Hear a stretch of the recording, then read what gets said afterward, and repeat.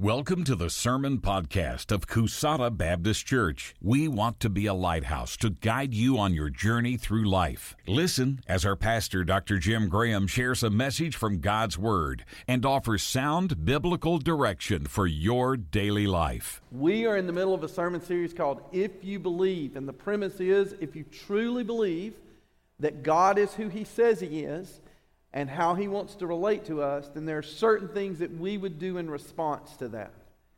Now, last week what we talked about was what do we do when God gives us vague directions? So He says something like, 2 weeks ago, fill this valley full of ditches. And we go, how many ditches is that? Or last week He said, get as many jars as you can. Well, how many jars would you get? And that's a real dilemma for us when we get kind of vague instructions. Instructions that make it dependent on what is my level of faith and what is my level of effort. And then how much God responds to us back depends on what we do. Like how much do I really believe in His capability and what He will do, and how much effort will I give? So that's what we talked about last week. And so the tendency is to think, well, it would be easier if God gave very specific directions. He said, do exactly this. Now it'd be easy for me. Well, let's think about that. Excuse me. So our example was, what happens when the teacher gives an assignment in school and they say, I want you to write a paper. And so we say 3 to 5 pages. They say, well, we want them to say, and we say, how many? What's the minimum required? And we hope they say something like 3 to 5 pages. What we really don't want them to say is the vague thing that says, I just want you to do a great job. We're like, oh no, right? What does that mean? Except there's 2 of you in here who sounds like 2 sentences to me. All right, you know who you are. But most of us, we're like, oh no, can you please give us specifics? That sounds good, unless the specifics are something like this. Times New Roman, size 12 font, double spaced, 15 pages. Oh, why did I ask, right? See, sometimes the very specific also becomes a problem. So the question we're going to answer today, and we're going to ask, is, if you really believe, and He gives you specific directions, will you obey? Will you do it? Because sometimes in those specific directions, there are things that are uncomfortable. Like I'm perfectly good at obeying and listening and doing, what if it's something I don't like? What if it's something that I don't feel like I have the capacity to do? What if it's something that I'm kind of afraid of how it would go? Or I mentioned being a teacher's helper. There might be somebody who goes like, oh, I'll be a helper. But what if God asks you to do a level that's not the level you want? Like, I don't want you to I want you to be in charge of it. Like, I'll just show up and help you. I don't want to be in charge of the project, right? So there are things that God could say to us that are very specific that we go, I don't know if I want to do that, and they hinder us. And so sometimes we walk around in life and we're dealing with things, and He's given us very specific things to do, like tell other people the good news of Jesus Christ. That's very uncomfortable. We say, I'll do it if all of these factors line up exactly right, then I'll do it because it won't be uncomfortable. Or He tells us to do things like tithe, and we're like, oh, that's very challenging. Well, if all of these situations line up, then I'll do it. And so, will we obey when we're going to God, we're saying, God, I've got an issue, what do we do? So our story today is from 2 Kings chapter 5. And it's about a fellow named Naaman. Now, Naaman was a general in an army in a country called Aram. And he was very successful in what he did. He was brave, he was valiant, he was successful. So he was highly valued by the king. The king thought, like, this is my guy, okay? And so he'd done great things, won great battles and great victories. But then Naaman contracted a disease in their day that was very prevalent and very dangerous. Leprosy. He contracted leprosy. And now he is desperate. He's desperate to do anything that he could possibly do. Well, somewhere along the lines in his exploits and one of his victories, it was not unusual to literally capture people and make them your slaves or servants. And he did that. He captured a little girl, and she was an Israelite. And he had captured her, and he had given her to his wife to be her servant. And this young girl served her mistress. And she was from Israel. She knew the one true God. And so when Naaman contracted leprosy, she told his wife, she said, hey, there's a God in Israel, and there's a prophet there who is a prophet of this God, and I'm quite sure that he can heal this leprosy. Well, when Naaman gets this information, he's willing to try anything. And so he goes to the king and says, will you allow me to leave the country and go check this out, go try this? Well, the king, he wants his guy back, and he's like, we'll try anything. And so Naaman gathers up a lot of money. He feels like this medical procedure, whatever is going to happen, is going to cost a lot of money. He gathers a lot of money, some other gifts, and the king gives him letters of passage. So today you would have a passport.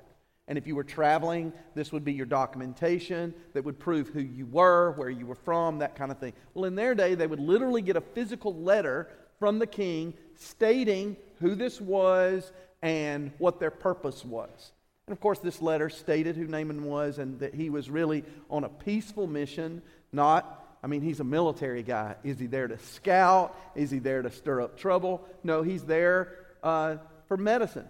Now, we can relate to this. There are people in this room that you or a loved one have loaded up and gone to Houston, to MD Anderson.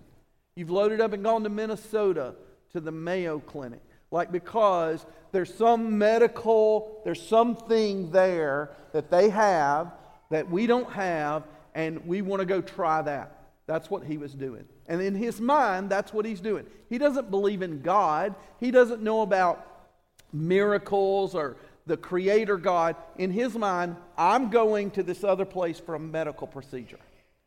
And so he loads up his little entourage with the money and everything, and he travels to Israel, and he presents the king of Israel with the letter.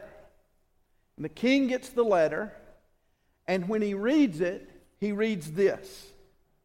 The letter said, I'm sending my servant Naaman to you so that you may cure him of his leprosy. And the king goes, oh no. What do you mean? Me? I can't. He literally says, am I God? Am I God to do something like this?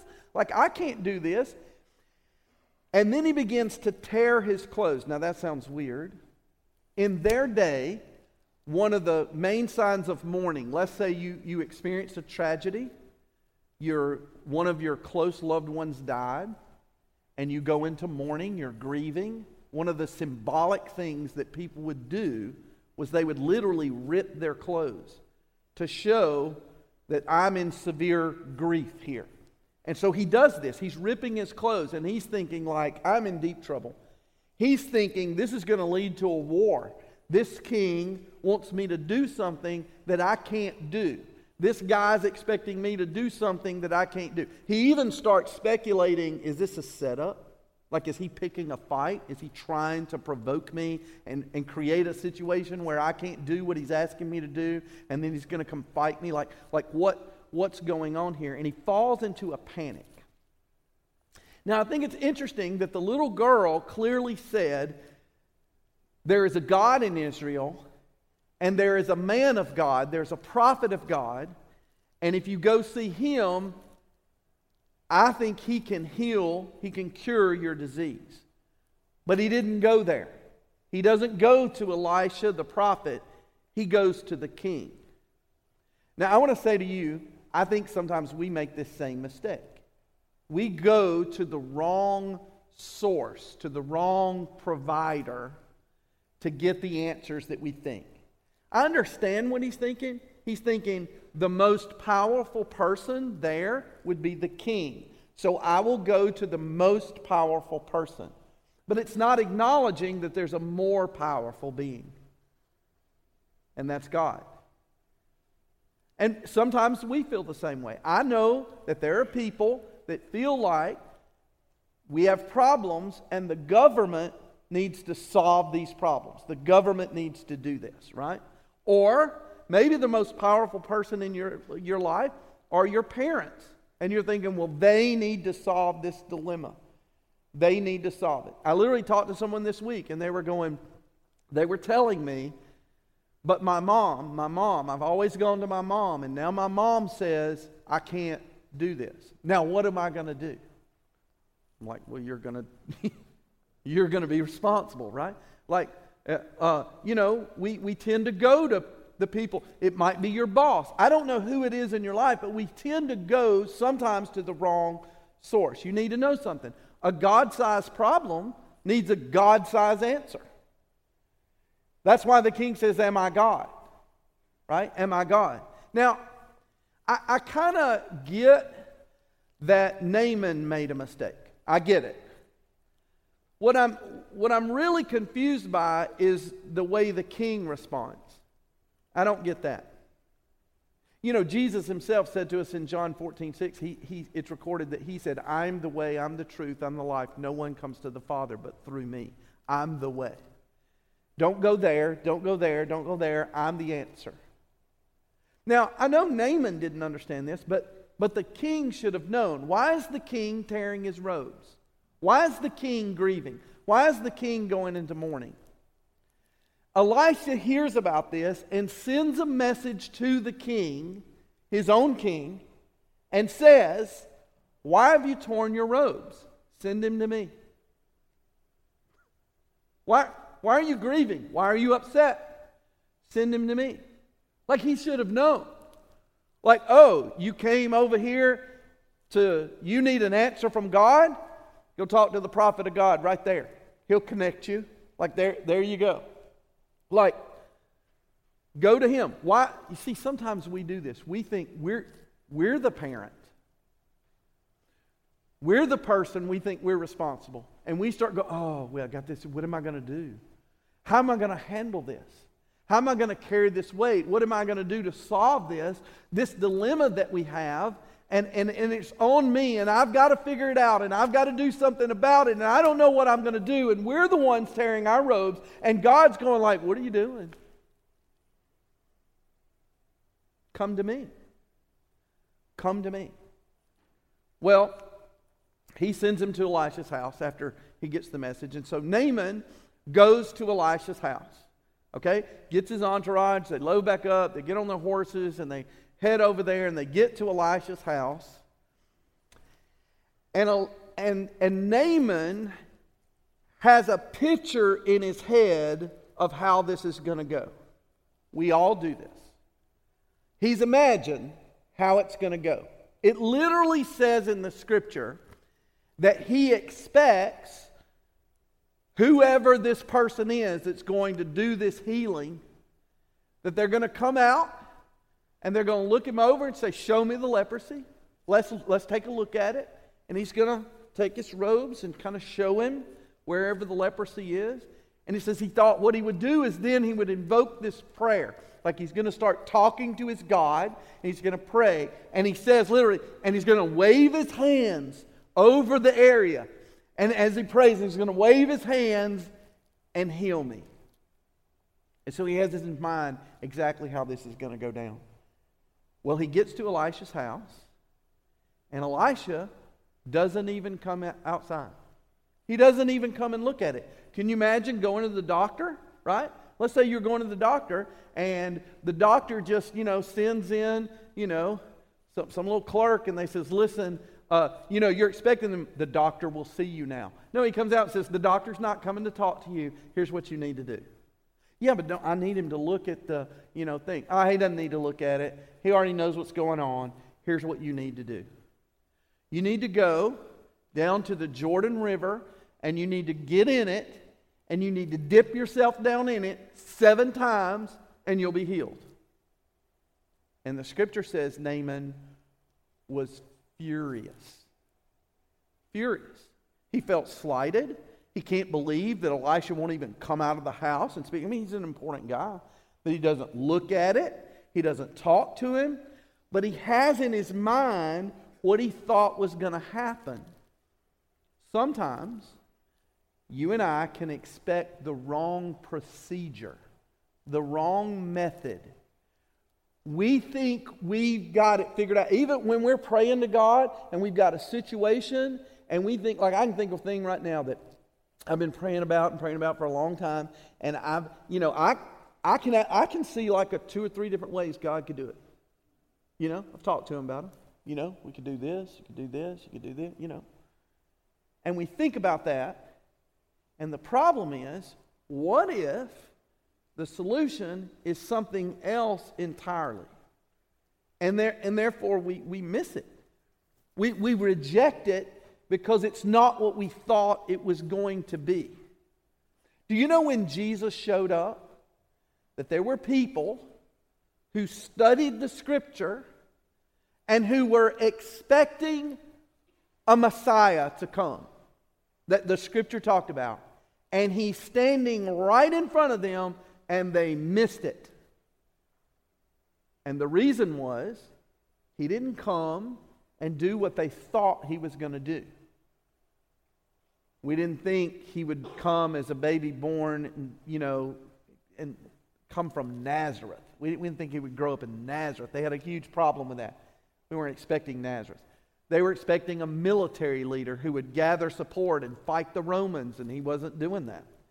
And so they missed Him and dismissed Him and totally missed what God was doing because they were looking for the wrong thing. In 1 Kings, this is 2 Kings, in 1 Kings there's a story in chapter 19 that I really love. And it's about Elisha's mentor, a prophet named Elijah. And Elijah was told, God said, I want to meet with you, I want to talk with you, I got something important I need to tell you. Go up in the mountain right there, and I'm going to come meet with you. So he goes up in the mountain, and he gets in a little cave, and he's waiting for God to show up to tell him this important thing.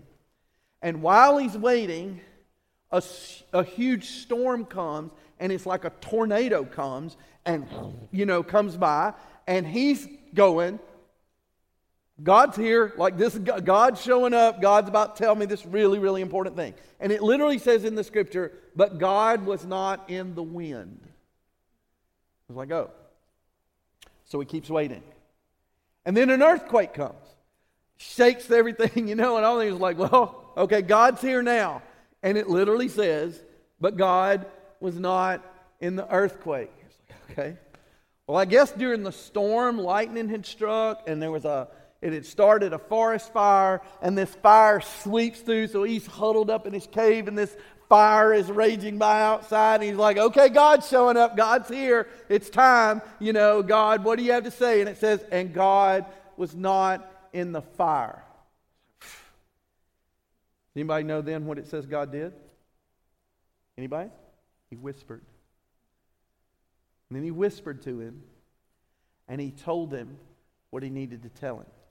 The lesson in that story is sometimes we're looking for God in a certain way, and we miss God. Because we're so locked in to the picture in our mind of how this is going to go down that we don't leave room for God to be God. And we miss it. We need to be praying, God, open my eyes, open my heart, let me be aware of wherever you want me to live, whatever you want me to do, and however you want to do it. And I'm open to it. But Naaman had a huge problem. It literally says he stomped off in a rage. He was so mad that this wasn't what he thought it was going to be. But it wasn't just the procedure, the praying thing. He also was upset that he sent him to the Jordan River. Now, you got to picture this place in your mind. He's like, what? Even if I were to go get in the river and dip 7 times, why the Jordan River? Look, we're from Alabama. We kind of have a definition of a river for us. You know, it's a pretty big place. All right? Now, look, when we go down to the park in Millbrook and we look at that little thing that's dribbling by the playground, we don't call that a river. Or maybe you're going the other direction and you go up here to 14 and you head towards Wetumpka and you cross a little bridge right there. And that's called Mortar Creek. I'm just going to tell you right now that Mortar Creek is real similar to what they call the Jordan River.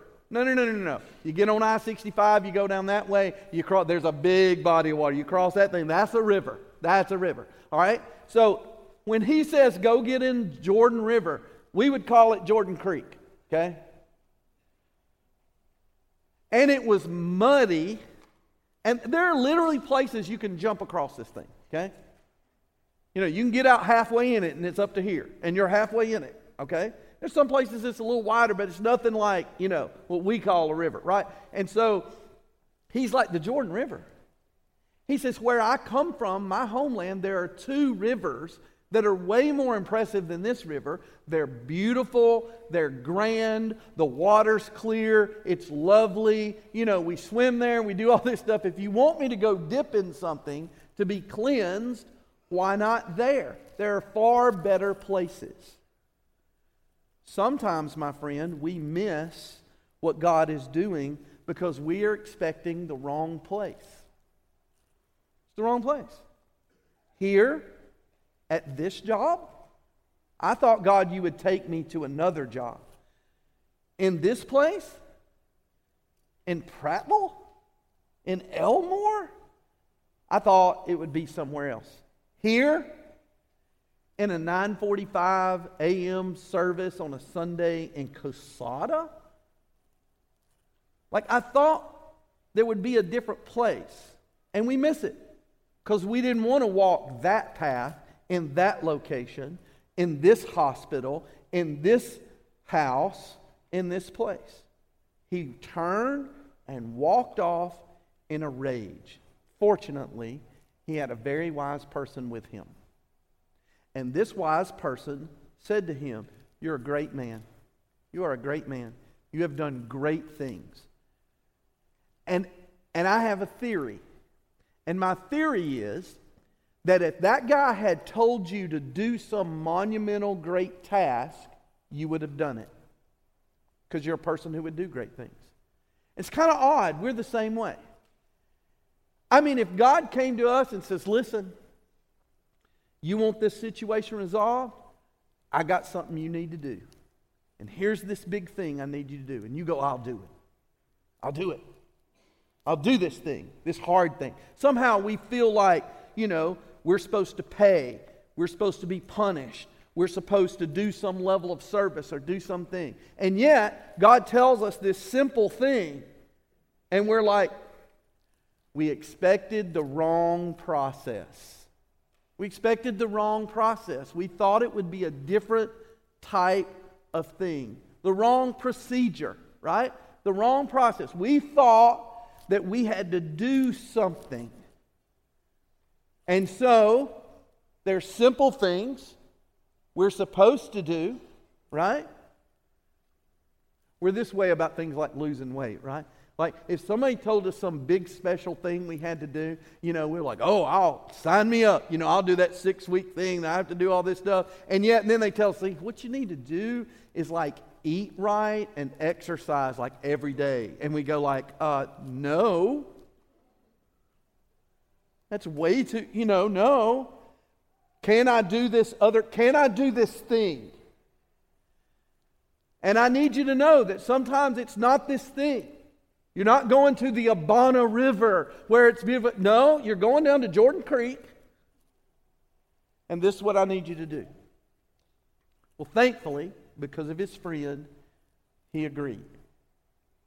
He agreed. He goes down to the Jordan River. He gets in it. He dips 7 times in the muddy water. And he comes out healed.